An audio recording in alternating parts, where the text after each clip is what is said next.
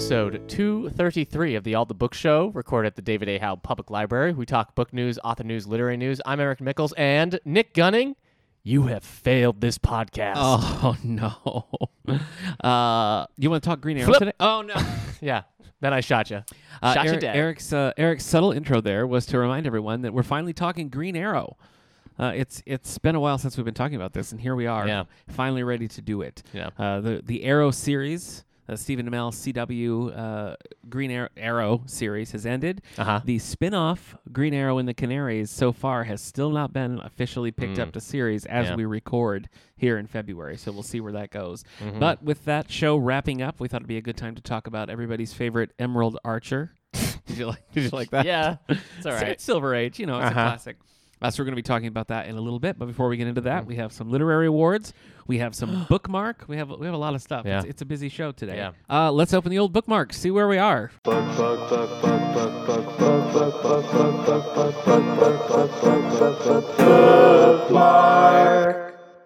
Boy, let's see. Why don't you go first? What have you been up to?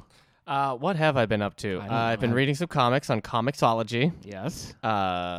But no Jurassic. They've only have the. It's weird. They had that one Dangerous Games one in a trade form. Okay. And then they had Jurassic Park, the Redemption. Yeah. But only in single issues. And they don't have the other one where like it happens in Arizona or something, like the Arizona desert. Okay. So instead, I've decided to wait for this computer to be very slow. I finished I Am Still Alive by Kate Alice Marshall. Every time you say this, I say, what's that? But I actually remember this time. Okay. It was that book that we featured on the Sexy New Book Club several episodes back. Yeah. It was one you wanted to read based on your initial reaction to it. Initial reactions. Was it rewarding in the end? Are you glad you read it? So it is the girl goes to live with her father. Her father's basically living in the Canadian wilderness, depart from all civilization, no contact with anybody. Her mom had died, so she has to go live with there. She's not happy about it because it's in the middle of nowhere. Fortunately, her dad used to be in contact with the wrong kind of people, and in the end, she is left alone in this wilderness with only herself, a dog, and what she can gather. Okay. So it's a bit Hatchet. It's a bit Hunger Games. It's a bit, I don't know, what the opposite of Taken? Given? Is it still here? Yes. I don't know. It gets pretty brutal at times. I don't know. I didn't like her dad at all, which I mean, I guess we're not supposed to.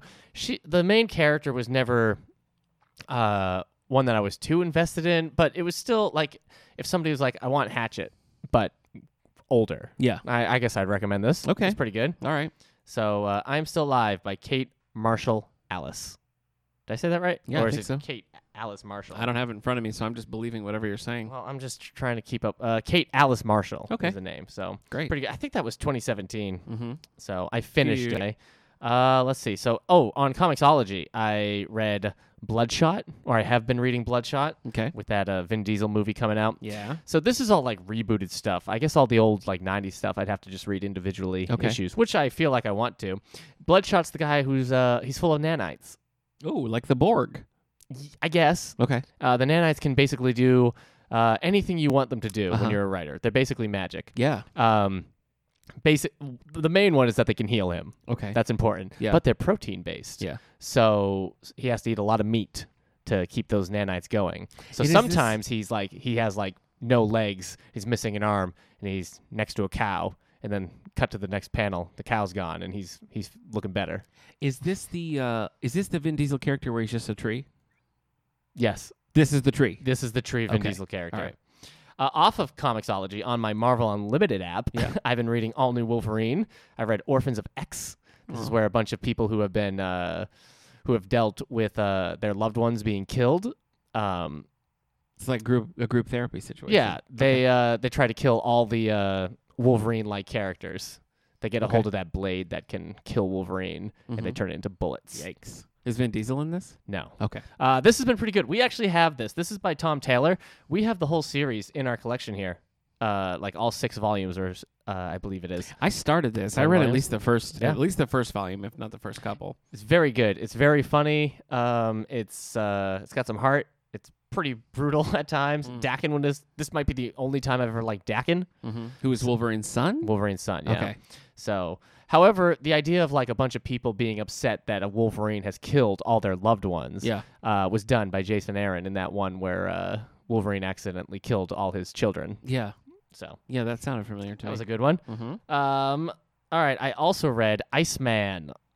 Iceman's first ongoing. This is by. I want to make sure I get the author. Well, right. since the J.M. DeMatteis miniseries, anyway. Yeah, the Cinna Grace wrote this. So this was 11 issues. I've just finished it. 2-volume set. Yeah, I read that a while back. Set. It's Iceman dealing with the fact that he's now he's come out, and he's also trying to balance where does that put him with the X-Men and in life, having been in the closet like his whole life, but also dealing with his parents who've never been okay with him being an X-Men or a mutant, and now adding that element onto it. It's one of those things where I'm just like, just don't talk to your parents anymore. Yeah, but seriously. he seems to want to. I guess. Strange. People are gonna do what they're gonna do. Yeah. I forgot it today. I'm so upset. I left all my reading material at home, but I am reading right now Altered Carbon by Richard K. Morgan. Okay. This is Netflix show? Now a Netflix show. It is, yeah. okay. I think it's only getting its second season like in a couple of weeks. Oh wow. So it's okay so far. Interesting. It hasn't really. I haven't gotten far. But what I've read has been cool. Nice. That's it. I guess I watched Parasite, the movie Parasite. Oh, okay. So yeah. Do you want to talk about the Academy Awards? I watched the Oscars. Okay. I guess that's a bookmark. Do you want to give us some of the winners? Off the top of my head, International and Best Picture went to Parasite. Okay. Joaquin Phoenix won for The Joker. Yes, I've heard for of that. Best Actor. Yep. Best Actress went to Renee Zellweger for Judy. Supporting Actor went to Brad Pitt. Yes. And Supporting Actress went to Laura Dern. How did you handle that? Were you pretty excited? What? Was I excited about what? Laura Dern winning? Yeah. Yeah, Adam Driver. It was like they showed Dern. Adam Driver when he was being nominated. And I realized he was sitting next to Laura Dern. Yeah. And I felt like if I was at the Oscars and they're like, here, you can sit here, and then Laura Dern sat down next to me, I would somehow spill a soup that I didn't know I had all over myself. You'd order a soup and then spill it on your body. Spill it all over myself. I would, I don't know, pull out my hair. Really? I'm just like, hi. I would just start quoting Jurassic Park at her. Yeah, you definitely would. She would just sit down and like, hi, I'm Laura, and I'm like, you never had power. That's the illusion. Yeah, and she'd be like, okay, from the film. Yeah, yeah. Security. Talk to Anthony Hopkins about switching places. Right. No, I don't want to. That'd be creepy. That's a bad Anthony Hopkins. Actually, I thought it was pretty good. Thank I you. definitely heard what you were doing in there. Anything else big? Toy Story 4 won Best Animated. Yeah, I like that. And then I was really pleased with that movie. A couple other stuff. Okay, so cool. Kind of surprising. 1917 didn't win too much. Joker didn't really win too much. It was at one point they were talking about like production design. It's like as they help us imagine what it was like to be in World War I or Gotham City. I'm like, we know what it's like to be in Gotham City. We're familiar. We've seen it. And it's just funny now. Somewhere you know that Jack Nicholson is just fuming. I know. He didn't get anything for the Joker. Haven't seen Joker or Marriage Story, but I'm okay. Every scene they've shown in Marriage Story, I'm like, well, I'm a child of divorce. I've been through this. Yeah. Thank you. Right. And then with Joker, it's just kind of like, yeah, I know, but I don't want to. I guess I should. People tell me I should. Okay. But they also tell me when I say, like, I don't want to watch it because it seems like it's going to be brutally violent. Like, no, it's just this one scene where somebody gets stabbed through the eye and then continued to be stabbed. Enough. And I'm just like, what? When I say I don't want to deal with brutal violence, what are you thinking of? Exactly. Anyway. Yeah, that's it. It's about the Oscars. The Parasite was very good. It's very different from what I thought it was going to be about, but it's funny. It's dark. It gets very brutal at the end. A lot of brutal violence that I had to turn away for. So, but I didn't love the host, but I really liked Snowpiercer. If that helps. Yeah. Same director. Yeah, sure. Okay. Chris Evans, Snowpiercer? Yes. Okay. Yeah. Just making sure I was on task with you there. All right. My turn? All right. Yeah. I mean, I read a lot of comics because we've got Look at this guy over there. We've got our Green Arrow spotlight that we're doing today, and we're also going to be doing a Birds of Prey spotlight next week. So I was really just bouncing back and forth between the Green Arrow and the Birds of Prey. Who's your favorite Birds of Prey? Oh, I mean, Black Mine's Canary. the Peregrine Falcon. Black Canary. So I finished the whole Rebirth Birds of Prey. That's also wrong. Is only it's Huntress. Oh. I guess we're gonna fight next week. Next week. Yeah. Birds of Prey Sizzle. Rebirth is 3 volumes, which I actually really liked. It starts a little slow. Is this Birds of Prey or is this Batgirl and the Birds of Prey? Batgirl and the Birds of Prey. Okay, because Batgirl and the Birds the of Prey. Rebirth was just under the Batgirl and Birds of Prey. Yeah. Okay. Yep. Batgirl and the Birds of Prey. Yep. Mm-hmm. So I read that whole 3-volume set. We'll talk about that a little bit next week. Mm-hmm. I think you'd enjoy that too. Yeah. If you're so inclined to read it. Not doing so hot at the box office, I guess. I heard that. Yeah. But I read many Green Arrows. One I'll mention is Connor Hawke, Dragon's Blood. the cover looks so 90s. It is so 90s. This is about Green Arrow's son, Connor Hawke, who goes off on a archery contest and ends up fighting a dragon. So it was crazy, but I kind of liked it. Like Dr. Dolittle movie. Like I finished it and was like, well, that was nuts, but then I kind of liked it. Mm-hmm. So anyway, I read those. I'm currently reading The Noble Hustle by Colson Whitehead. Is this a poker book? It is a poker book. Yeah, he was just kind of an amateur poker player, and he gets staked $10,000 by a magazine to go and write an article about it. And so he like buys into this major game, and that's what the book is about. So at this point, he's still doing like smaller things to get up there, but he only had like 60 days to prepare. So really interesting premise for the book, and I'm enjoying it so far. You should watch the movie Rounders. Oh, with I'm Matt Damon. so late to the party. Yeah, I guess so. I am about 22 years late to getting into Rounders. Yeah. But I think I loved it. Oh. Because I keep talking about it. I know. Well, it keeps checking out here. It's crazy. Yeah, I bought it for the library the weekend after I watched it. Yeah. And yeah, it just keeps checking out. Nobody will Apparently, it was a huge it kind of created the poker boom that we got later on. Yeah. Anyway. I'm also reading Call of the Wild by Jack London. So if you'll remember, I don't know, hundreds of episodes ago at this point, we were going to do our old switcheroo thing where I give you a book and you give me a book. And then we decided we don't have time for that. Yeah, but Harrison Ford has only been in one of those movies now. That's true. My suggestion was Domestic Violets by Matthew Norman, which I still think is a great book. I tried to read his second book, We're All Damaged, and I really didn't like it. But Domestic Violets is still great. But anyway, we were gonna do a whole swap of these. But I'm reading Call of the Wild, and we're gonna be talking Jack London in a couple of weeks. Call of the Wild. Because Eric's a fan of movies with CGI dogs. No, I'm not a fan of what I've seen for that movie. Yeah, you're a fan of that movie, and so I think you should read the book. That's and cool. Anyway, I'm also reading Green Arrow: Black Arrow by Mike Grell. This is part of the Mike Grell's classic 80-issue run on Green Arrow, which I discovered in preparation for this podcast and now love it. Yeah. So that's been a fun time. Black for me. Arrow is basically his Negaduck. Oh, okay. Yeah, exactly. So that's it for me, reading wise. I've got a stack. That was a Darkwing Duck reference, everybody. I got it. Yeah. I got it instantly. Let's move into some book news. All right. Well, I have. Have you been watching The Outsider on HBO? No. People are loving it. I know they are, and the book is just so. The premise of the book I find so dark and upsetting. I just can't read it. On Netflix, they just recently dropped Joe Hill's Lock and Key adaptation, which was Joe Hill did a comic book. I think it was Vertigo. I think it was Lock and Key. Might have actually been Dynamite. Dynamite.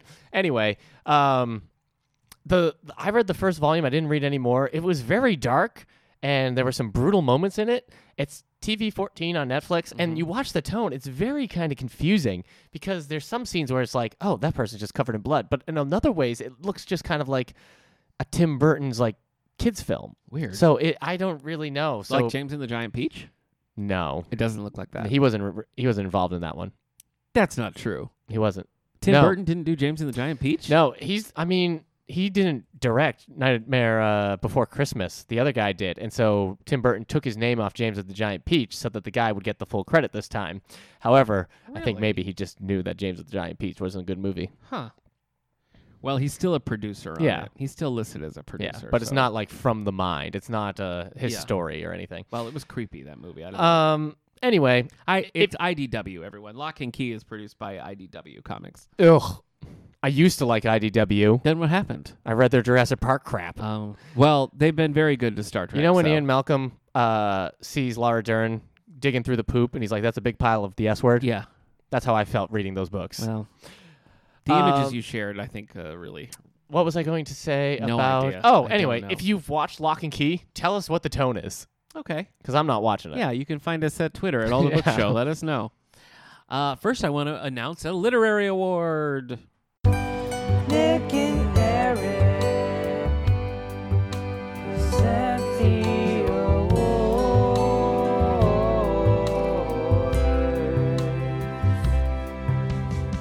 Thank you. The Andrew Carnegie Medal for Excellence. A little Is this background. the guy who was in Yankee Doodle Dandy? That's James Cagney. Cagney? Never mind. I don't think James Cagney had anything to do with this, no. The Andrew Carnegie Medals for Excellence in Fiction and Nonfiction, established in 2012, recognize the best fiction and nonfiction books for adult readers published in the U.S. in the previous year and serve as a guide to help adults select quality reading material. The winners for this year include Lost Children Archive by Valeria Lucelli. Intense and timely, Valeria Lucelli's novel tracks husband and wife audio documentarians as they travel cross-country with their 2 children and deep into the painful history of the Apache people and the present immigration crisis on the southwest border, while freshly exploring themes of conquest and remembrance and powerfully conveying the beauty of the haunted landscape. That sounds heavy. And our nonfiction winner is... There's that word again. Is gravity the same in the future? I love that. I love that Back to the Future pull. Thank you. Midnight in Chernobyl, the untold story of the world's greatest nuclear disaster by Adam Higginbotham. Adam Higginbotham has created a I'm glad you can laugh. researched, fast-paced, engrossing, and revelatory account of what led up to and what followed the explosion of Reactor 4 at the Chernobyl nuclear power plant on April 26, 1986, focusing on the people involved as they face shocking circumstances that are having complex and significant global consequences. I was born in 1986. Really? Yes. You can find more about the Andrew Carnegie Award at ala.org/awards grants/ Carnegie Adult. What a simple URL that is. But you can just do a search for that. Anyway, those are the 2 winners for that. Oh, congratulations, winners. Anything else for the good of book news? What do we got on the bestseller list? Yeah, there's some stuff about that. Okay. Thanks for asking. Yeah. All right, so number 10 on the New York Times bestsellers list For adult. hardcover fiction Okay. for adults. All right. For the grown-up in your life. Big people. If you got to do some Valentine's Day shopping Yep. for the love of your life, Yeah. or you just want a book and you're an adult. Let me ask you a serious question. Yeah, Did you not know that Valentine's Day was this week? I did not, Okay. but I'm totally prepared. Really? I guess we'll go see Sonic the Hedgehog the movie. Blue streak. One year Speeds by. we did go see the Lego Batman movie for I remember Valentine's that. Day. Yes. Yeah. Yeah. I don't know. Yeah. I mean, I loved it. I had a great time. I don't know if I did great on Valentine's Day then. Oh, I think no. I think objectively Okay. no. I Yeah. mean, we went out to eat and then we saw it. We went Yeah. to Applebee's. Okay. America's favorite. All neighbor. right, I get it. This year, I'm prepared. When is it again? Friday. Oh my The gosh. 14th. All right, number 10 on the New York Times bestsellers list is The Guardians by John Grisham. Colin Post, a lawyer and Episcopal minister, antagonizes some ruthless killers when he takes on a wrongful conviction case. It's fun stuff. Yeah, it's always fun Yeah. when you're a John Grisham book. That's right. Number 9. Number 9, A Long Petal of the Sea by Isabel Allende. Oh, yes. A young pregnant widow and an army doctor take a ship to Chile to escape the aftermath of the Spanish Civil War. Did I say Chile wrong? No, you said it right. Why did you laugh then? I don't know. What's wrong with you? I don't know. All right. You're going to be doing this for a book club soon. Maybe. Don't think you're not. Maybe. The Dutch House is at number 8 by Ann Patchett. Sibling relationship is impacted when the family goes from poverty to wealth and back again over the course of many decades. Did you see the Connors are doing like a live show? No. I feel like if I was John Goodman, I'd be tired. Isn't the live show craze kind of past? Yes, I think Drew Carey killed it. Yeah, that's true. So, killed it dead. Hey, can I ask your opinion? Do you have any opinions about the Drew Carey the show? new Fantasy Island movie coming out? It's like a horror movie. Like, no, I got nothing. Nothing? I have no attachments to Fantasy No, Island. well, I don't either. Okay, just So, curious. Only through parodies am I familiar with Fantasy Island. Drew Carey show was pretty choice for quite a while, Yeah, and then it really went off the rails. yeah. Well, Okay. once Courtney, Yeah, Krista Miller. yeah, Kristen Miller. Once Krista Miller left, Man, it was not. I was like, cool. Now, that other person can't. yeah, it was a lot. Number 7, Such a Fun Age by Kylie Reed. Tumult ensures when Alex Chamberlain's babysitter is mistakenly accused of kidnapping her charge. Such a fun age. Yes. Silent Patient is at number 6 by Alex McKillides. Wow, is that making a comeback, or has it been there the whole time? It's been here for 35 weeks. Really? It hasn't Okay. moved from this spot since Okay. last week. Theo Faber looks into the mystery of a famous painter who stopped speaking after shooting her husband. Dear Edward is at number 4. Oh, nope. Number 5. Dear Edward is at number 5 by Anne Napolitano. Mm-hmm. 12-year-old boy tries to start over after becoming a sole survivor of a plane crash in which he has lost his immediate family. Oof. Oof, I don't want to ride planes anymore. Yeah, ever. seriously. Number 4, Lost by James Patterson and James O'Bourne. The new head of the FBI task force takes on a crime syndicate run by a pair of Russian nationals who went down on a plane on a mysterious island. Fantasy Island? That was Lost. Oh, the book's okay, called okay, Lost. All right. James Patterson is going to explain to you what the smoke monster is. Wow, if he knows, I'd love for him to tell me. When You See Me by Lisa Gardner. New this week at number 3, Dee Warren and Flora Dane join the FBI agent Kimberly Quincy's task force. And she's not having any of their tomfoolery. Mm-mm. Do you ever call up a pizza New place, sheriff in town. ask them if they have an order for Tom, and when they ask for the last name, you say foolery, and then you hang up? No. It's so funny. I mean, it sounds funny. I was never much of a prankster like that. Oh, I've done that. I believe you call up and ask if there's an order for walls there, and they say no, and you go, oh, so there's no walls there? Then how's your building standing up? And then you hang up. Very funny. Were you making these prank calls in like 1962? I was making these prank calls in 2007. Just you and the cast of Happy Days? Just Do you think the cast of Happy Days would like me? I don't you know. I couldn't mean, answer no, right no, away. I think Ron Howard is he seems like a good guy. He's a good dude. I Henry mean, if he Winkler. puts up with a mouth, Yeah. Ralph the Mouth. Ralph then- Melf. Yeah, I Melf. think, who's the other guy? Potsy? Potsy. Yeah, I feel like if he hangs out with the friends he hangs out with, Yeah. I'd be okay. Yeah. He'd be like, I'm usually not used to hanging out with somebody so put together. Yeah, could be. So Could be. I don't know how to work a car though. Hmm. Like I'd have to call the Fonz up all the Yeah, time. Like yeah, Fonz, yeah. I can't get this to work. Yeah. Just say crawdad so we can move on. That is at number 2, where the crawdads sing. Though if you look for it on Amazon, you can find it under I Know Why the Crawdads Sing. Really? Yes. That's funny. I was looking up Maya Angelou. probably, yeah, right? and that was that was what Amazon was autofilling. That's funny. Number 1, American Dirt by Jenny Cummings. A bookseller flees Mexico for the United States with her son while pursued by the head of a drug cartel. And this certainly isn't glamorizing or sensationalizing a real-world issue in any way, Nick. It is. Yes, I know. Okay. I'm aware. Is All that going to do it? That's number 1, yeah. Okay. Well, I think... Wait. Also, a little shameless self-promotion on my end. Oh. If you listen to our J.M. DeMatteis podcast that we did a while ago, Yes. where we talked about Batman going sane, which is a great time to plug the Going Sane episode we did. Yeah. Because we did that in time for the movie of Joker. And now, guess what? Joker won an Oscar in Joaquin Phoenix performance. Yes. Anyways, if you have or are about to listen to that podcast, part 2, where J.M. DeMatteis talks to me and Hillary on Previously on X-Men, is up. Yeah. We talk about X Factor and Yeah. Iceman. It's actually, on the All the Books episode, which is episode 218, or there's just a standalone version of it that you can listen to as J.M. well. DeMatteis. We sort of start with his writing on the Joker, but then we go all over the place. Talk about some we Cravens, really talk talk a about lot his process. Yeah, a lot about the different things. Yeah. And then for Previously on X-Men, you started focusing on the Iceman miniseries, which is bananas. Which is bananas, and yeah. he would agree. Yep. And then you really get into it about collaboration and, Yep. and working with illustrators and that sort of Talking thing. about his appreciation of the letterer. Yeah. Working on it. Yeah. And just how sometimes you get on a gig and you're like, I get to work with this artist. And the artist leaves after the first Yep. book. And you're like, oh, come on. Yeah. I listened to it this morning. I thought it was a great interview. So that's the second part of that. And where do they find that? Is you can find us at Previously on X at Twitter and Facebook. Okay. Whew. And that'll link to the episodes. Great. All right. Well, enough about the Joker. Today we're talking about another man with a green top. Because, wow. Because he's got Jeez. Yeah, you know what? The Joker would love that segue. I know he would. You know who wouldn't? Who? Green Arrow. I know. We're talking about Green Arrow, everybody. As we mentioned at the top of the show, the CW Arrow has just closed after 8 years, and of course it spawned many spin-offs within the Arrowverse, as it's called now. Not Spawn. Oh, So that came to a close. I watched the finale. Eric hasn't, so we're not going to spoil anything. thank you. But we thought now would be a good time to go back and take a look at the character who has a long and weird history. Sure. So yeah. I thought to start, maybe we'd just say, when are you first aware of Green Arrow?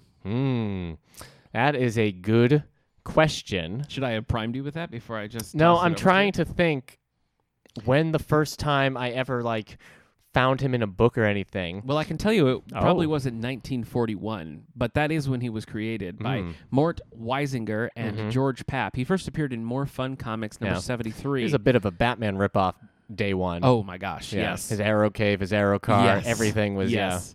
I mean, right down to it. With he has a sidekick, Speedy. Yep. He's just his Robin stand-in. He Yeah. has a police commissioner he works with. Mhm. He's rich. I mean, he is very much Yeah. a Batman clone. Yeah. They're just trying to make something stick. But Yeah. the character stuck around. Which as, you want an Arrow to do. Exactly. Characters stuck around in More Fun Comics for several issues, and then eventually he and Speedy kind of made their way to the cover, dethroning Dr. Fate and the Spectre, who had been the cover feature of More Fun for a Right. while. After that, he bounced around for quite a bit with Adventure Comics, World's Finest Comics, before eventually getting his own series, but not for a long time. This is a character with nearly 80 years of history, and it was quite a while. It was the 80s before he got a Yeah. Green Arrow title. But Yeah, it was the cocaine in the air, man. You I just guess gave so. everybody their own title I at guess that point. I guess that's what happened. Yeah. The 80s is definitely when I discovered Green Arrow, though not through not through that Like standalone you- series. In the 80s, Yeah. discovered the Green Arrow. Yeah. I always forget that you were like aware of your surroundings in the 80s. Yeah, I was. Yeah, And you're just like, man, it's 1988. Yeah. I'm having a ball. you're right. Where's that cocaine? But did my vamping about Green Arrow give you enough time to figure out? I'm having a hard time. I honestly think the first time I ever picked up a book that had Green Arrow in it, it would be The Dark Knight Returns by Frank Miller. Really? Mm-hmm. Dark Knight Returns was your introduction to the Green Arrow? Yeah. Like you weren't familiar with him before that? Well, I mean, my comic reading experience is basically X-Men, Oh. some Marvel like Daredevil and Spider-Man and Hulk, and then Batman. And like that's all I like. This is a weird aspect to your comic book history that I forget about every single time we talk about that comic books. I got into it That late you started so late. in 2000. Yeah. But I was 14. I mean, I was a teenager. I don't ever remember. I remember Mhm. like when I was 4, Right. saving money in a mason jar so Right. that I could buy like a Wonder Woman action figure. I didn't know what to do. Interesting. So Okay, so it was Dark Knight. Dark Knight Returns Yeah. because he's in there. He's only got one arm. Yeah. Superman had tore it off Yeah. in an unseen dark. story. He helps Batman defeat Superman Yeah. by hitting him with a kryptonite arrow at the big climax of it all. You So- do see that Green Arrow in the Arrowverse at one point. Oh, that's I fun. think it maybe is in an episode of Legends of Tomorrow Ah. where you see an alternate Mm. version of that. Okay, so Yeah. so that's a weird entry point for Green Arrow. Yeah. I think mine. I mean, it's definitely Super Friends. Mm. You know, Super Friends, which spanned like a decade in various incarnations. Well, I didn't watch any of those cartoons. Yeah. So, like, the first time I saw him in animated form was when they introduced him in Justice League Unlimited. Well, he's not very prominent in Super Friends. Right. I know he's in a couple of, maybe even just one, honestly. But it was that, and it was the action figures. Mhm. There was Kenner had this run of action figures that I loved. I mean, I love them all the time. Star Wars? No, Superpowers. It was the Superpowers line. Right. So I had the Hall of Justice. I had a carrying case, and that carrying case Uh-huh. had stickers for all the different panels of like where you'd put the action figures. Right. And they each had a little 1 to 2 sentence origin for the Oh. character. That was where I learned about most, like Green Lantern, definitely. Right. Green Arrow, they all had their own little thing. Mm-hmm. But I didn't get the Green Arrow action figure. I coveted this action figure for my whole childhood, really, Mm-hmm. because, back in the day, it was like when they stopped having the Kenner action figures Are in you the getting store. emotional? No. Are you crying about No, how I'm not. you didn't get the Green Arrow? No, when they stopped having this Kenner line of action figures in like Toys R Us, they were just impossible to find. Right. It's like you better pray you find it at a garage sale. Right. And I just never got the Green Arrow, and I wanted it so badly. Right. And I didn't find it when I was an adult. I found one at a flea market, and I definitely bought it. Okay. But I didn't have it when I was a kid. So, but that little panel in the action figure carrying case and the little comics that came with them were definitely that's where I first got to know Green Arrow. Nice.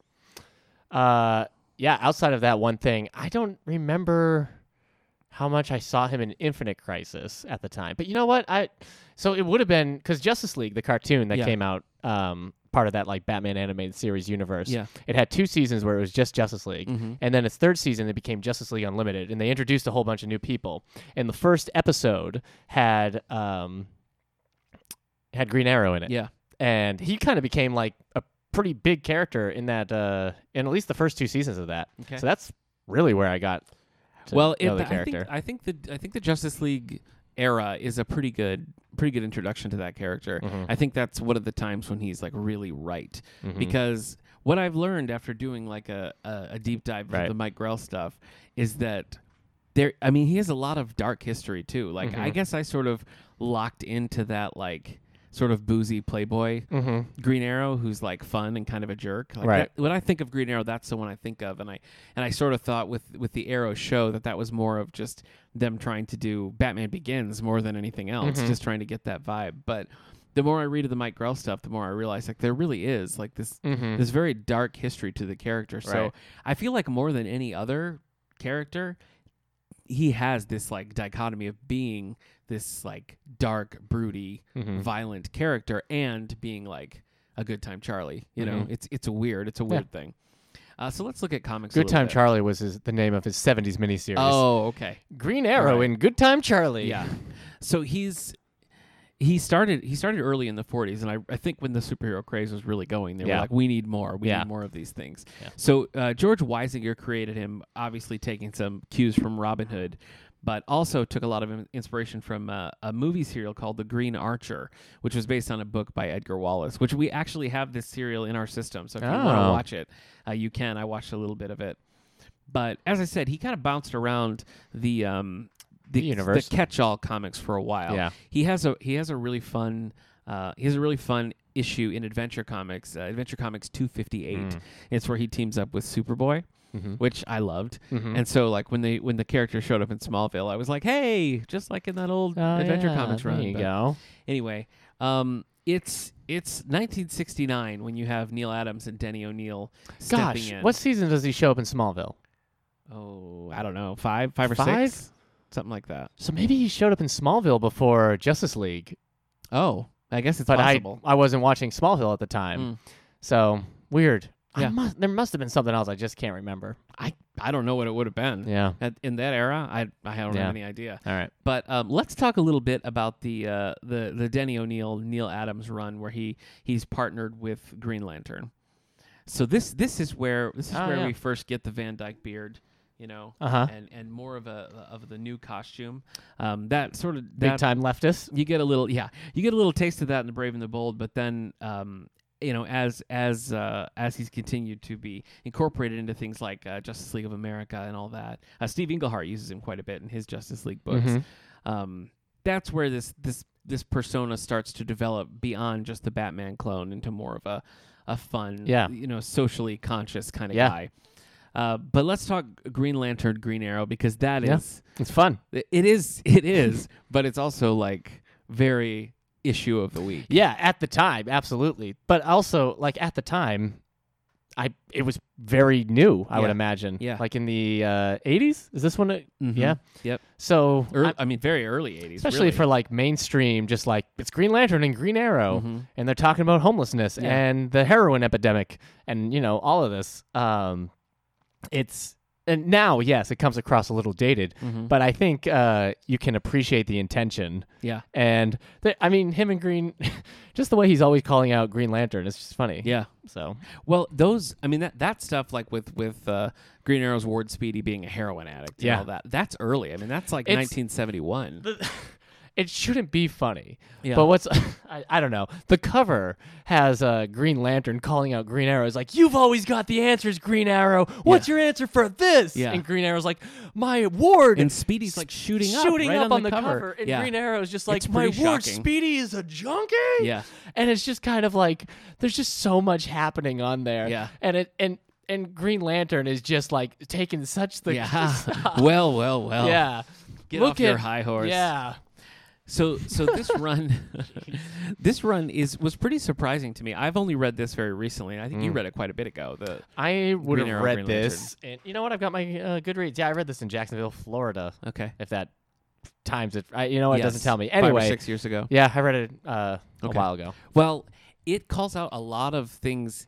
I didn't realize how close to things like the Bobby Kennedy assassination, Martin Luther King Jr. assassination, that these issues were, because it references those a lot. Yeah. So to be using that kind of like real world political tragedies in a comic book just so openly and brazenly, I would think would be pretty daring at the time. So it's weird to see.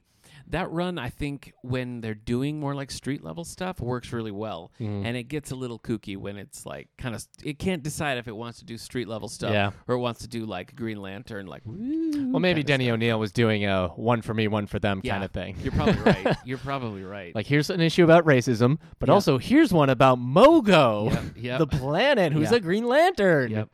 Well, after that run, Green Arrow got his first self-titled story, and it's just a 4-volume thing written by Mike W. Barr, and it deals with Green Arrow sort of coming back into society and regaining some of his in wealth Seattle. and fame in Seattle, Washington. Yeah, it sets up a cool. It uses Count Vertigo pretty heavily and sets up a cool rivalry with the two of them. Teams up with Frazier every now and then. Yes, exactly.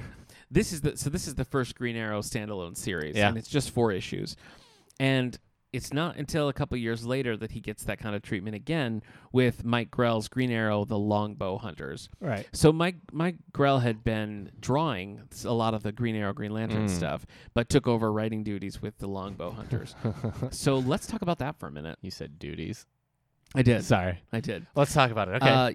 I first picked this up many years ago and didn't like it. I reread it for this podcast and found myself really liking it. So, well, what did you think? I liked it. You were right to say it's more of a Vertigo title. Yeah. Um, It doesn't feel like mainstream comic book continuity at all. well, I think it feels like mainstream 80s superhero. Like if you put this in the context of like Dark Knight Returns and like the Question that's fair. and all that stuff, it definitely fits. But when you read it now, like because he's in Seattle and it's so detached, it might as well not be part of the DC universe in a lot of ways. It might as well, like you said, just be a Vertigo title.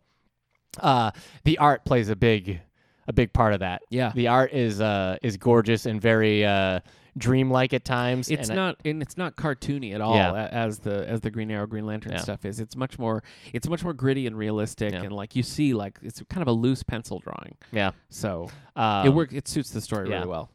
So, but that's it's a dark story. It's you dealing with serial killers and drug addicts and and Black Canary is captured and tortured. I mean, it's pretty brutal. It is, and it influences the character for. I mean, right up through the Rebirth era, you're still calling back to Longbow Hunter stuff. Yeah. So I think, he dies at some point. Yeah. During this, during the 0 hour, right, where Green Lantern is Parallax, and isn't Green Arrow's the one who kills him? Yeah. Parallax. I would say that if you're a Green Arrow fan or you just know Green Arrow from Arrow, or Smallville or something like that, I think Longbow Hunters is required reading. I mean, I think if you want to know more about the character, that's the one you got to read. And that's not to say you're going to love it, but it sets the tone for. Well, you want more of it. Yeah, I think so. Because you never really get away from it. Yeah. I was just reading Rebirth Green Arrow recently, and there was a specific callback, even some imagery calling back to Longbow Hunters. Oh. So it really is the thing that I think defined the character for a long time afterwards and led to an ongoing series also by Mike Grell as the writer. And then he died. It ran for 80 issues. 80 issues with this. And then, went on to different creators, introduced characters like Shadow, who's in Longbow Hunters, recurs throughout the Green Lantern, Green Arrow, Mike Grell stuff, is a recurring character in Arrow, on CW. So really does set up a lot of it. And I'm loving that run. I'm about halfway through the Mike Grell run. Whoa. And I'm really loving it. That's 40 issues. I know. That's crazy. Yeah, I think I'm probably there. Only the first 25 are on the DC app, and then after that I had to track down collected editions. Tisk. I know. But I think I would recommend this to you. Yeah. I think based they on were all on the app. I know. Based on like the things you like and that sort of thing, I think this would be a good run for I like you. Longbow Hunters. So, yeah. And it does really pick up from Longbow Hunters. Right. That Longbow Hunters is not technically volume 1 of this run, but you do have to read it first. So the first Green Arrow comic, like by himself, book I ever read was after his death, because he died during that whole 0 hour thing. They bring him back in Quiver, and it's Kevin Smith was the writer on it. And I guess that was a thing he suggested to them. He was in DC at the time talking about like the Superman movie and everything, and he was like, "Oh, you ever want that to bring back Green Arrow or anything, make it a #1 seller? I can do it for you." Yeah. And so they got him, and he did a couple of volumes now collected, or just 2 volumes? I think it's 2 volume. Quiver and Archer's Quest. Yeah. Is that it? Well, or Sounds of Silence. I can't remember. Which one Oh, this is. that sounds right. Sound of Violence. But Quiver, when I read it at the time, so I hadn't read any Green Arrow. Oh, wow. I was a little lost. I agree. But Yeah. it was also one of the things I appreciated about DC Comics in that just reading it, I was like, man, there's just so much history here. And it was kind of cool. I wanted to like the book more than I did, and I think I'd appreciate it more if I was to read it today. Yeah. But at the time, I was like, what the heck is happening? I I know. don't know this character at all. I had no idea what was going on Yeah. in that book. I mean, I liked it. I liked the look of it, and I liked the story. But Yeah, I did like the art. I just had to sort of assume that other things are going on. Yeah. You know, because I didn't really know. Yeah, but it's very context heavy and continuity heavy. So the Quiver is not something I would just give to somebody No. to read, even if they were like, "Oh, I'm a big Kevin Smith fan." I'm like, all right, but you won't like Quiver right out of the gate. Yeah. So, but Yeah, it and was then- big business for DC. It was, and that run goes, boy, quite while. a few. Yeah. I don't remember what the last issue of that is, but a good long time of that run, and it changes hands over the years. Brad Meltzer comes along, does a couple Like right after Kevin Smith, yep, right? Yep. Judd Winnick eventually takes over. Yeah. And that rolls all the way through. And when that series goes by the wayside, it picks up in Green Arrow, Black Canary, where they're working together. Yeah. That run that starts with Kevin Smith is the only full Green Arrow run that I've read. Oh wow. But I've read everything start to finish, and it works. I mean, it works pretty well. I think, especially now that I have more context with what's going on in Quiver, it's good. I wouldn't say that's the one that you should pick up. No. Honestly, if you like the show Arrow, even before Longbow Hunters, I just would suggest pick up Andy Diggle's Green Arrow Year One. Yeah. It's one of the few Year One books that I think really like nails the concept. Oh, yeah. Because there's a few books that came after Batman Year One Yep. that put the label there, but it's really has nothing to do with their first year or becoming a hero or anything.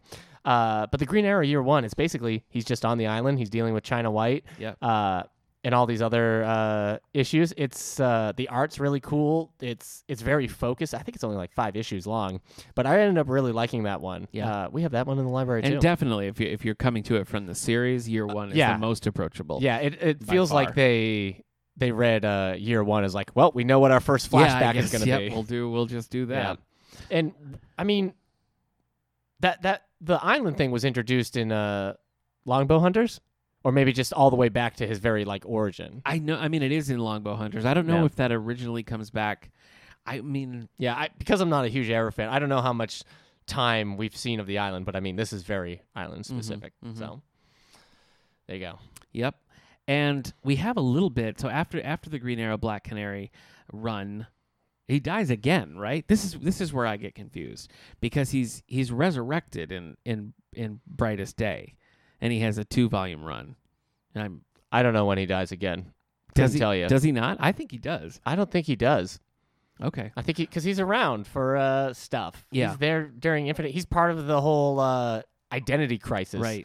thing Right. and all that stuff. Well, he does. He is a Batman he is punches him right in the jaw. in Blackest Night. In the Blackest Night arc, he is a Black Lantern. All right, so maybe he's dead for some So, reason. I don't know. Yeah. so I don't really know. know what Maybe he happens died during there. Final This Crisis. is like the arc that I haven't read, so I Yeah. don't know.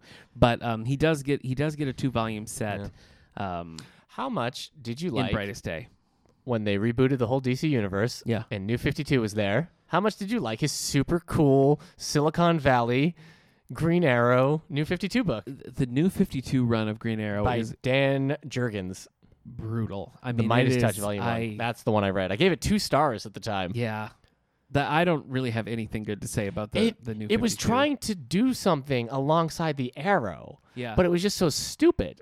If you liked Arrow, you were not going to like what was No. in Green. This was in the New 52 stuff. No, and I think that this really hits the mark on a lot of, or misses the mark in all areas, because I'm more of a Green Arrow fan in that sort of, he's a CAD style of Green Arrow, or had been, up until this point. I preferred that to the grittier, darker, like Oliver, who we see in the Arrow TV show. Green Arrow New 52 somehow manages to just completely miss both of those Yeah. concepts, though. Yeah. He's not fun. Like, he's No. not fun to watch at all in that. No. but he's also like not really serious either. He's It's that straddling a kid weird you line. grew up in high school with who somehow became so stupid successful, and you don't know how because he was an idiot Yeah. in school, but somehow he's like he's working for like the San Francisco 49ers as their top media producer, Yeah. and you're just like, but he was an idiot. Yeah. Well, Ugh. that series goes through a lot of changes. Yeah. I've only read the first 3 volumes of that, and I just didn't like it so Yeah. much. But volume 4, we have a new creative team with Jeff Lemire picking up, Mhm. and I have liked a lot of his Okay. stuff. The Rebirth run that came after, Yeah. brought him back to his goatee former self and Yeah. everything. It seems to have been a pretty big hit. People seems to really like that book. And it's surprisingly, in this day and age, like a long-running series now. I mean, 8 volumes is Yeah. what we count now as It like was a long running. just recently came to an end in if it's 50 volumes. It's 50 issue series. Whoa. 50 Wow. issue series. Uh-huh. But I think it wasn't Still? I don't think it was a canceled because we don't like this. It was more of a canceled because we're going in a new direction with, you know, the No Justice era and all that stuff. Yeah. So I think it's all in the works that the character's Yeah. going to continue on. But Yeah. like I said, I haven't read the second half of the New 52 run, and it does, like, Andrew Kreisberg becomes involved, who's behind a lot of the CW series, and then Ben Percy takes over, and he's the one who's writing the Rebirth, or was. Right. So I've got to assume that series gets better, but it's a rough You know what? start. Before I ever read a Green Arrow comic, I was fully aware that they were trying to make that Supermax movie. Yeah. Do you remember Supermax? Oh yeah. The whole idea, it was what's his stupid name? I hate his stuff. Goyer. Yeah, David Yeah. Goyer was putting together a movie where Green Arrow, you'd see like just 5-10 minutes of Green Arrow just being like a mass vigilante doing Yeah. his superhero stuff, but then he gets framed and he goes into Supermax, which is like this super villain prison for like the worst of the worst. Yeah. And it's basically a prison break movie with just Arrow not in costume and everything, and working with like Killer Croc and all this other stuff. I remember at the time they're like, "Oh, it's gonna have so many cameos," and the cameos were just gonna be like a name on a door that says Riddler. Yeah. But like the concept seemed cool. Yeah, and they do kind of use that same issue in the 7th season of Arrow. That's what I've seen. Yeah, Yeah. you do. They do. They're definitely pulling on your Yeah. familiarity with Supermax. in Yeah. that. What else was going on at the time? So he was in the Justice League Unlimited. He's been in Batman Brave and the Bold. Yeah. So Justice League Unlimited is playing off of like the Longbow Hunter Kevin Smith stuff, where like in the cartoon he's very much like, I'm an old leftist, the Yeah. government should be this and everything. Brave and the Bold is kind of going for the like Brave and the Bold does, going for the like 50s. He's 50. in that he's In that other costume. Yeah, it's James Arnold Taylor's voicing it. And Yeah. he's in the red, like the red gloves Yeah. and boots and the short sleeves Yeah. in the more fun comics era Yeah. costume.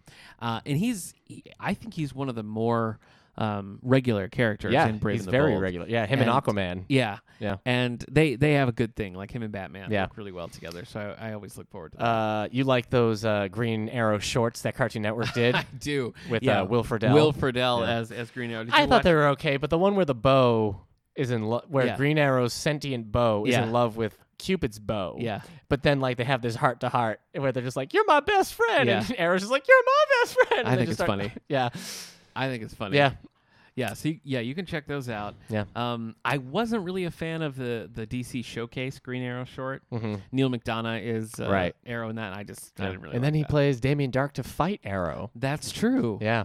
That is true. He shows up in some other stuff, all those like kids straight to DVD stuff. Mhm. So, has he been like a big character in any of the DC animated universe stuff? I don't really think so. Like the big movies that have come out? I No. can't remember a thing where he's even like in the Justice League. no, Most of the I time. think that Crisis on Two Earths he Shows up. gets a little play. Hmm. The Batman Unlimited movies. Yeah, he's in there he's, quite a bit. He's pretty prominent in those. Well, you got to sell the toys. yes, exactly, exactly. Uh, I mean, when you want to talk Smallville, oh yeah, go that's- ahead. all right. He was in Smallville. This is probably my favorite on-screen. This is probably a lot of representation. people's first experience with him. Period. I think so. Green Arrow shows up in season 6 of Smallville, and it's perfect timing because with Smallville, by the time you get to season 6, you're out of high school. You've lost some main cast members. Yeah. We've sort of been like, we don't feel like doing college. And so I feel like they're kind of trying to find their groove. Yeah. And Green Arrow is really, even though Aquaman and Cyborg had appeared prior to this, Green Arrow showing up is really the new. He's like a harbinger of like now fun stuff's going I think down. Smallville is pre-Arrow and post-Arrow. Yeah. In seasons. Yeah. And like the tone and stuff it goes for. It Yeah. seems like people are like, oh, but once Green Arrow shows up, the show gets really good. Yeah. So. Yeah, and he does show up in the 6th season, played by Justin Hartley, and Justin Hartley just nails it. I mean, he's just so good. Right. Like I think of these like lines that he does that are so funny. Like he's the king of the one-liners in that show. Right. He's got great chemistry with Tom Welling, and their friendship, like the Superman Green Arrow friendship, I really like. Yeah. It's one of my favorite like on-screen duos in comic book adaptations. I really feel like they're great together. So he eventually becomes a regular on the show. He was so popular that they talked about when Smallville was ending to make a Green Arrow spinoff with him, which then somehow transformed into Arrow. Morphed into Arrow. So. Yeah, Smallville. I mean, this is not a Smallville spotlight, but I got to say, that show was like a spin-off machine that they made no spin-offs from. Yeah. It's insane. Yeah. And every time something big You would got happen, that Aquaman pilot. Yeah, you got the Aquaman pilot, but not with the same Aquaman. No. Justin Hartley's playing Aquaman in that. But, when Supergirl comes on, there was instantly talk of a Supergirl show, instantly talk of a Green Arrow show, a Blue Beetle and Booster Gold show. There were spin-offs talked about that with characters that never showed up. Wonder Woman was going to be in that show that was just going to be called Amazon. Yeah. Never happened. Yep, there was going to be the Dick Grayson show. Remember, just the Graysons? The Graysons. Oh, thank goodness. I agree. I'm glad they didn't. But so he becomes a regular character in that and just kills it. I mean, I love him in that show. That really played into a lot of like my old school love of the Green Arrow character back from the 80s when I was enjoying the Green Arrow character. How much did you play him in Justice League Task Force? A lot. Task Force on the Sega. A lot on Sega Genesis. Yes, because he had freeze arrows, which were very helpful. Why would you have freeze arrows in a fighting game? Yeah, I don't know. Seems like he's one of those troll characters. Maybe. You just stand on one corner and just shoot your arrows. Freeze, yeah. So yeah, well, he's a lot of fun in that. And is he in the Justice League DC Heroes game for PlayStation? Like the Ultimate Alliance kind of game? Yeah. Justice League Heroes. He's a playable character in that. I've never played the Brave and the Bold game, but he's a playable character in that. Yeah. And he's in several of the Lego games and all that. But weird that he hasn't had his own game, especially during like Arrow. Yeah, seems like an easier. But they never quite. I guess the days of the '90s where a character didn't even have to be known to get a video game are kind of like gone. Well, there's an Aquaman game for Xbox. Yeah. When Aquaman was when Aquaman was toxic, they made that Xbox game. I had a Green Arrow action figure. Listen, I've been waiting for the right time to bring that up because I love those videos. Yeah. Where Green Arrow just does tours of places. Yeah. Can we post those on Twitter? They are on YouTube. I don't know. Maybe they are on YouTube. I think they are. People need to see them. Yeah. When I was so I had got Green Arrow because it came with Green Arrow and Black Canary, and that's a whole different story. But I kept the Green Arrow, and it was based off the Justice League Unlimited design.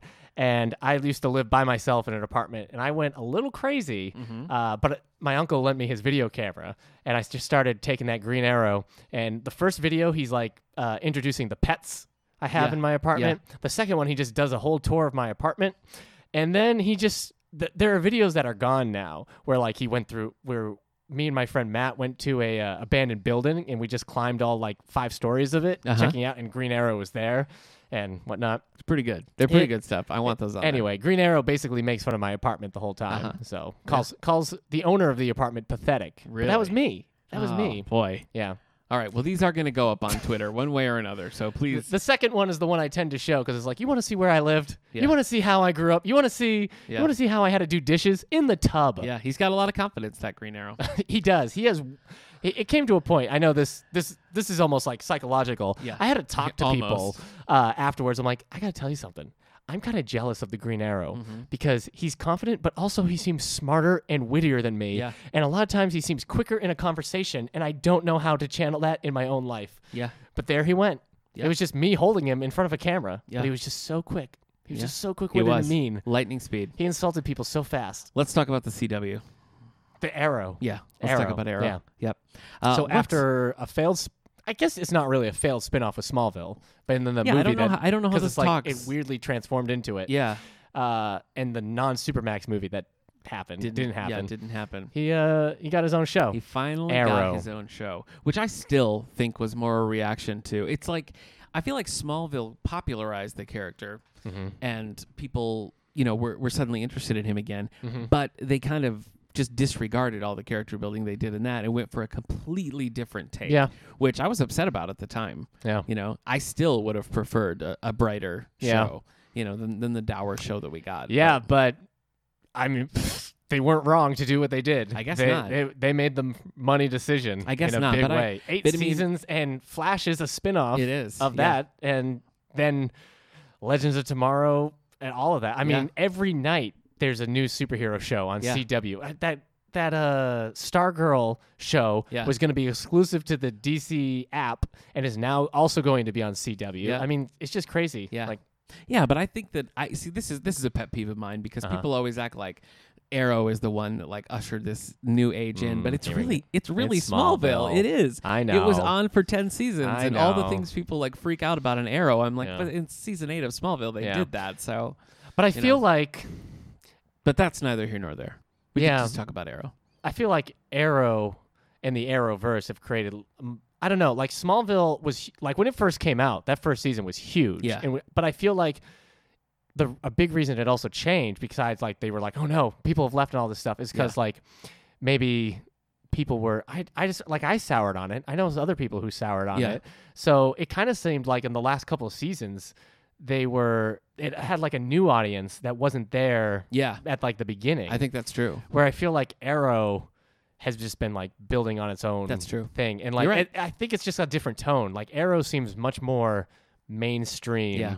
than even when Smallville went like kooky crazy with all Yeah. its characters and their costumes.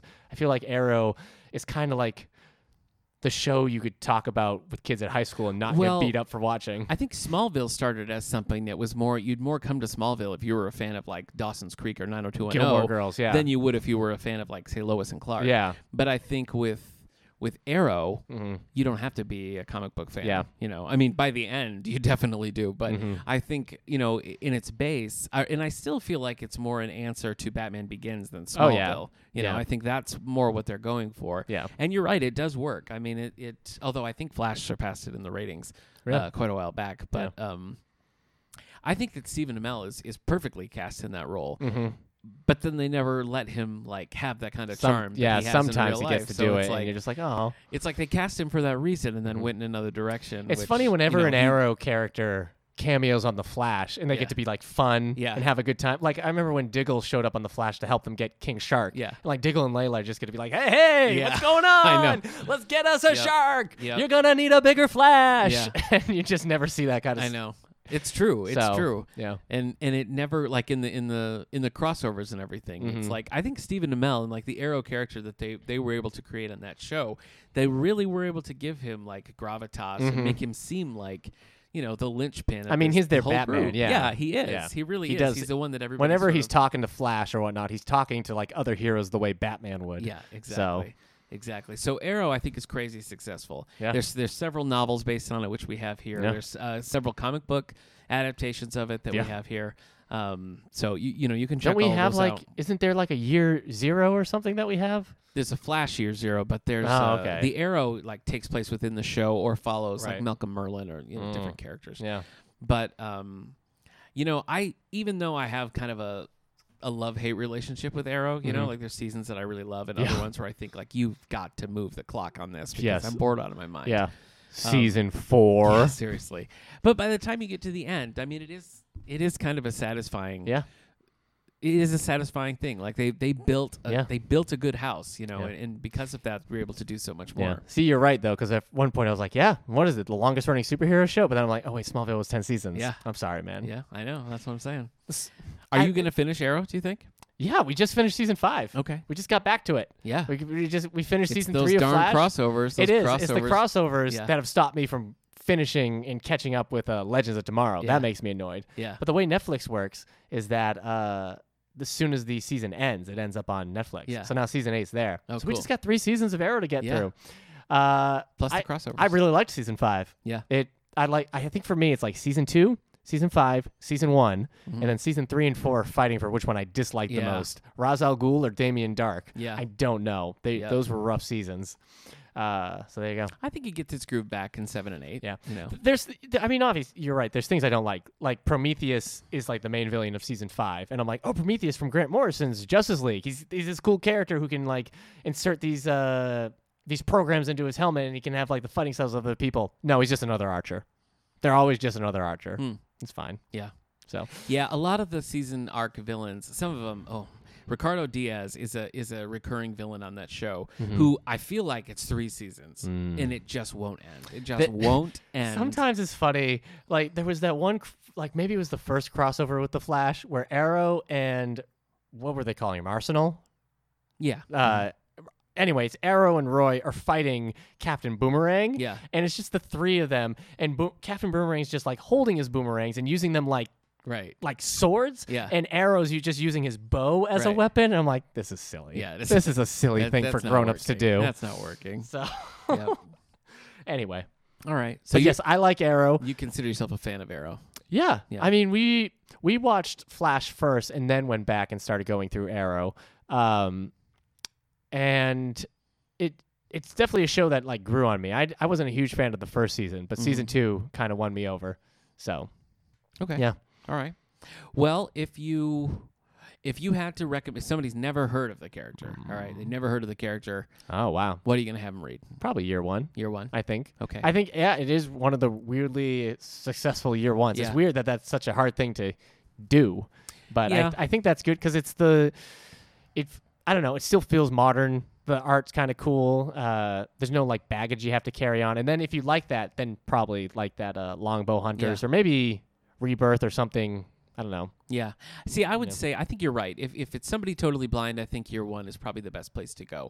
I think if you've seen the show or Green Arrow's a character that you're like, yeah, I know who that is, then I think Longbow Hunters is really worth the that's a good time one, yeah. for you because year 1's not going to tell you anything you don't know. Exactly. So. Yeah. I think so I think if you know nothing year 1, if you know a little, I think Longbow Hunters, and I think if you have any intention of reading Green Arrow, Longbow Hunters is the one that's you have to read. It's indispensable. Yeah. You've got to read that one. Yeah. Do you have a favorite Green Arrow story? Gosh, I don't know. I mean, yes, year 1, but I do like those Denny O'Neill. the Denny O'Neill ones. So I haven't read too much. So Yeah. I should go back now, or I should read the Longbow Hunter stuff. I then really think you should. then reread the I think Kevin you'd Smith enjoy stuff. that. Yeah. So Yeah, I'm loving the Longbow Hunter stuff. I think if I had to choose just a favorite, it would be one called Green Arrow: The Wonder Year, and it's really a standalone 4-issue story, and it's kind of it's not really an origin. It's not really a year 1, though you get flashbacks to sort of explaining his origin. But it is. I like watching Wildcat beat the living crap out of him in the Justice League Unlimited yeah, that's episode. fun. That was a fun episode. But Wonder Year, I think it has really good characters in it. It's got a political tinged plot. His voice starts breaking for the first time. Yeah. He joins the football team, Right, but maybe too exactly. soon. But for me, that was my favorite because I think that it is Mike Grell, but it's really standalone. It captures the character really well. It gives you a satisfying it's self-contained and it's satisfying in a way that I think you could just, if you know the character at all, you could pick it up and read it and get a lot out of it. That is my personal favorite, but I'm going to agree with you that going blind, you want to go year 1. If you're a fan at all, go Longbow Hunters. All right. Yep. All right. Well, I think I gotta go eat. Is there anything left to say About Green Arrow? The Green Arrow. I can't think of anything else. Okay. So. All right.